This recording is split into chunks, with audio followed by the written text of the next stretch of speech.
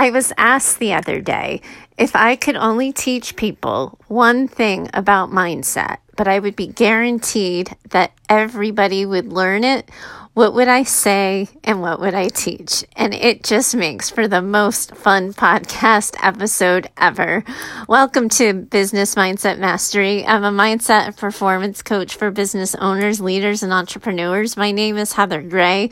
You can always find me over at choosetohaveitall.com. And I loved this spontaneous question. I was just sort of catching up with someone talking about what I do, and she asked me this question.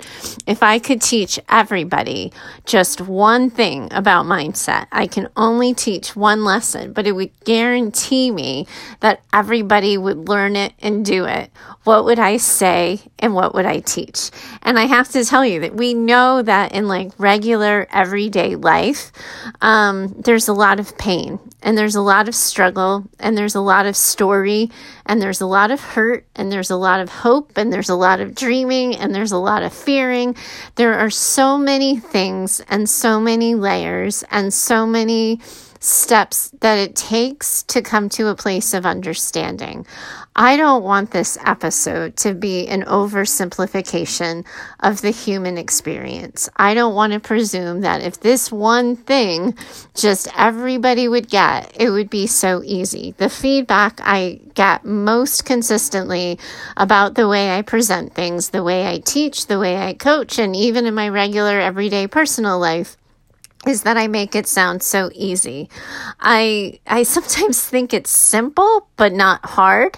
I do think it's a really basic concept, but I don't when I say, if people just learn this one thing, everything would be fine. I don't want to simplify pain. I don't want to minimize trauma or our personal story or history. So when you hear me say my one thing, I don't want you to think that this is all I think there is. That being said, I really do think good mindset, a healthy mindset development comes down to understanding and accepting one basic principle. I say it so boldly and so strongly that if everybody really did learn this one lesson, I would be out of work. I wouldn't have a job anymore. But here's the thing. It's simple to say, but can take a lifetime to really figure out how to put into action. So what am I talking about? It's the basic idea that we as humans do not have to believe everything we think. Our actions are so largely determined by our thoughts that it really keeps us in a corner, keeps us playing small, and keeps us locked in fear. If we were to stop believing everything we think and take action anyway, so many of us would be leaps and bounds closer to the life we want and the businesses we want to be building. The issue happens is we get so distracted by our thoughts. We get so overcome by the emotions they create in us that we can't help but have a reaction. So much of that comes down to vulnerability. And you've heard me talk about it on the show 1,000 times, and you'll hear me talk about it on the show 1,000 more if you continue to listen. That so much of sort of what prevents people from living with healthy mindset, from taking action, is they're so afraid of not knowing, of being caught unaware, of falling and not being able to get back up, of being rejected, of being disconnected, being lonely, all of the fears, all of the thoughts, all of the what ifs. Everything, all of that stuff all together clouds the view for a lot of people around what's possible. If I were to teach people one lesson, it would be, a lot of my coaching clients hear me say this all the time, I don't care what you think, what are you going to do? If you can learn to stop letting your behaviors be dictated by your thoughts of what's possible and what isn't possible, what you're capable of and what you're not capable of, what you would be really good at and what you would be awful at. If you could stop choosing actions based on stories you're telling yourself, you would be more set up for success in the life and the business you want. But what happens is we're biologically wired to sort of avoid risk and to avoid rejection and to avoid bad things happening. It's like that fight, flight, or freeze response. So when something new happens, when the unknown is in front of us, we have this automatic sort of stranger danger alert that happens internally that says, careful, careful, you don't proceed with caution, this might be bad. And we listen to that biological response as if it's fact and as if it's true, rather than recognizing that just because something is new, just because something is unfamiliar, doesn't mean it's bad, doesn't mean it's wrong, and it doesn't mean we're not capable of dealing with it. The idea that we may have never done something before, that's not a reason to try. The idea that we might miss out and lose some money in an investment, that's not a reason to try. A lack of experience is not a reason to try. But all of those things we create in our heads, all of the coulda, shoulda, wouldas, those are the things we need to attack. Those are the things we need to question, take a second look at, and determine that we are going to move against the grain. Because we change our stories about ourselves with our behavior.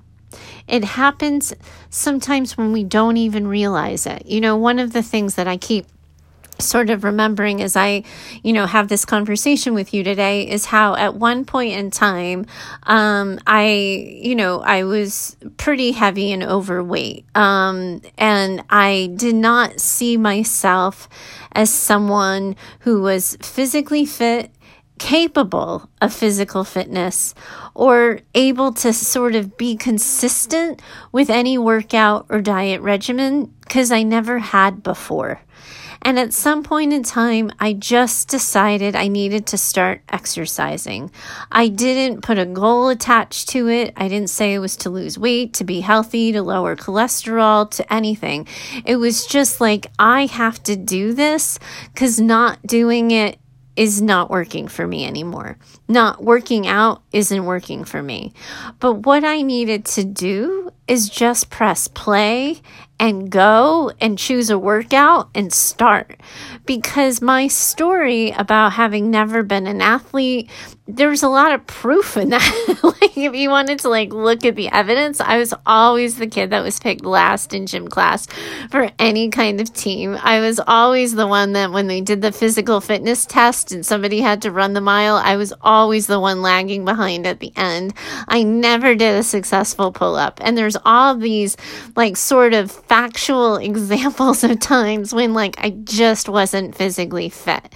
So at a time where I'm thinking about exercising several years ago, if I believed everything I thought, if I believed the evidence, if I fact checked it, I would find out that in fact, I was not very athletic, I wasn't very graceful, and I wasn't really good at working out. I just decided to move anyway. And over a period of time of several years, I lost a large chunk of weight and I got into martial arts and began kickboxing. And then I abandoned kickboxing because I liked boxing regular so much better. And that's how my story changed.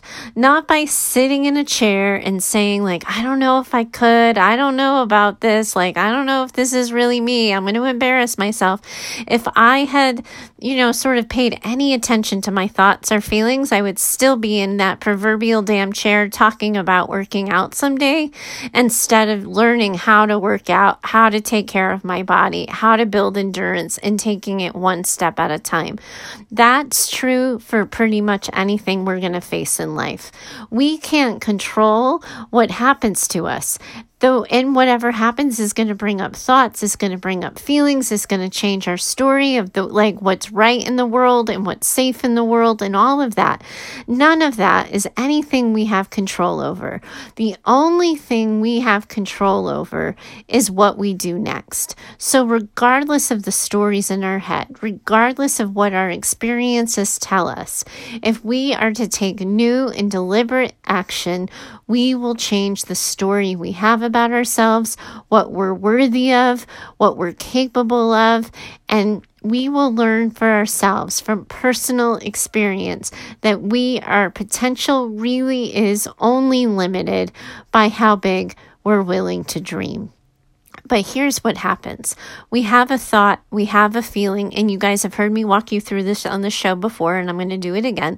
But we have a thought, we have a feeling, and we start scanning for proof positive. And we look at all the evidence that says, like, you are right. This is something to be afraid of. Yes, this is a good example. You never finish anything you start. Or, oh, you're absolutely right. You have been, a plus size person since 6th grade. There's no way that you're ever not going to be a plus size person, or whatever the story is. You're going to fill in the blank, and you are going to find all the proof positive for why that's true, because that's what we do when we're anxious and fearful. We collect an army, we get our soldiers in line, and we try to collect proof of what's true. The only way we talk back to that supposed proof, the only way we get into a new argument, a new way of being, and a new way of moving through the world is if we choose a different action regardless of what we think or feel. Why are people in coaching groups that I'm a member of still in the same damn place that they were 2 years ago? For no other reason than they continue to believe what's in their head. Why do people fail to launch, keep talking about the coulda, shoulda, wouldas and what they'll do someday? Is because they continue to be influenced by what they think. Why do some people, when they try it and it doesn't work out the first time, do they quit? Because they continue to be influenced by what they think. Rather than recognizing that at any point in time, they can change the ending to the story or change the chapter or write an entire new book simply by choosing a new and different action. I don't care what you think. I don't care what you believe. And I don't care what your experience tells you. If it's really true that I could teach one thing and be guaranteed that everybody would listen, it would be to choose to move anyway. Just do something. Pick something.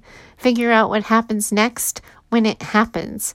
But make a play. Show up at the table. I'm going to think of every sports analogy known to man, but show up at the plate. Swing the damn bat. It's so not rocket science. And this is where I get in trouble, right? People say I make it sound so easy, and it's because I go and I say it's not rocket science. But it really isn't, my friends. It really, really isn't. It's about thinking you might fail, knowing you might fail, knowing you might not have enough experience, knowing you might not have enough money or not know enough. There's so many not enoughs you could have, but doing it anyway. And seeing what happens and recognizing that you, my friend, are capable of figuring it out. But it doesn't work just talking and thinking about someday. You just need to choose an action. And then repeated new actions over time change the story of what we're capable of.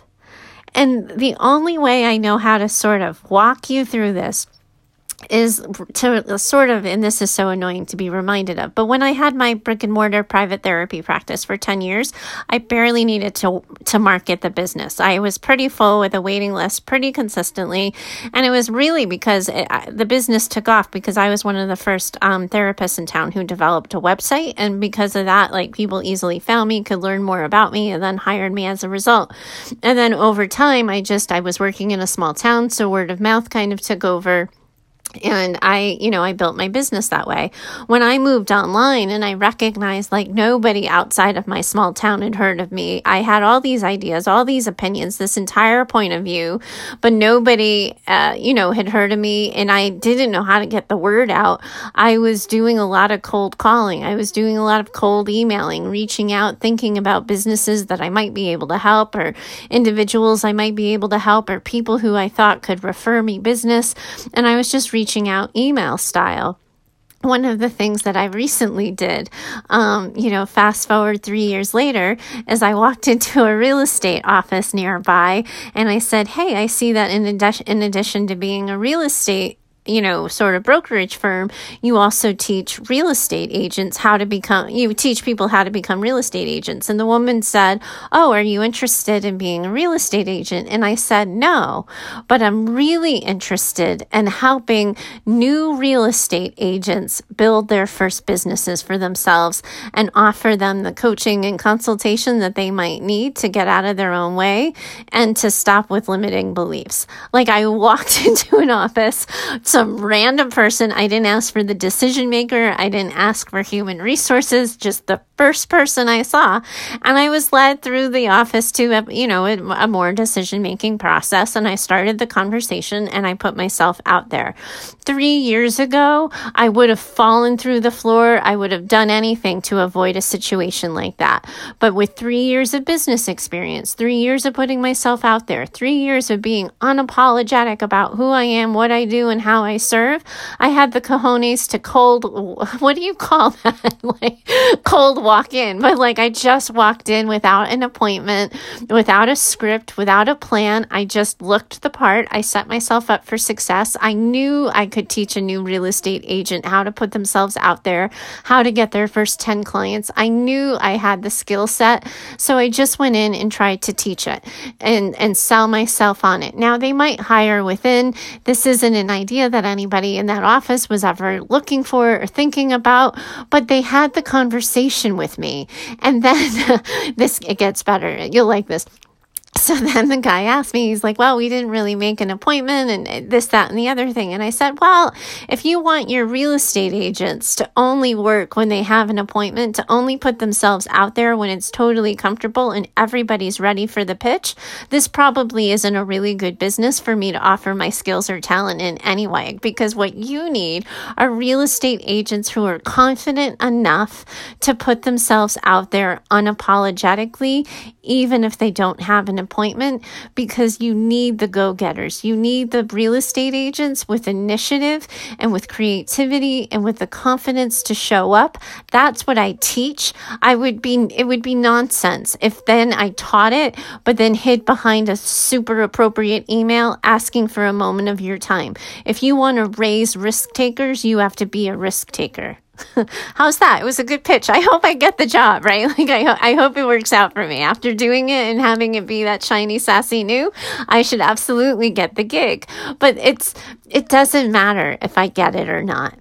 Because in that moment, in that 20 minutes of bravery, of just unapologetically putting myself out there, I changed the story of what I'm capable of from even 3 years ago. And that's what it is. I was sitting in the car beforehand going, oh my gosh, these people are going to think you're spam. What happens if they call the cops? I was looking all over the building for like a no soliciting sign. There was no sign. There was no indication that I was breaking a law. But all of these things were like telling me you were going to be asked to leave in 5 minutes. And then you didn't work on a pitch. You didn't make up a plan, because this entire idea came to me incredibly spontaneously because there happened to be a Starbucks next door. So all of that happened. And all of that is a thought and a series of thoughts and a series of feelings and a series of second guessing that just got caught in my head. And at some point, I just said, F it. I opened my car door. I opened the door to their office, and I had the conversation with their team manager that was on staff that day. What happens next? I'm going to follow up, because that's what you do, and that's a good sales process, and that's a good sales strategy.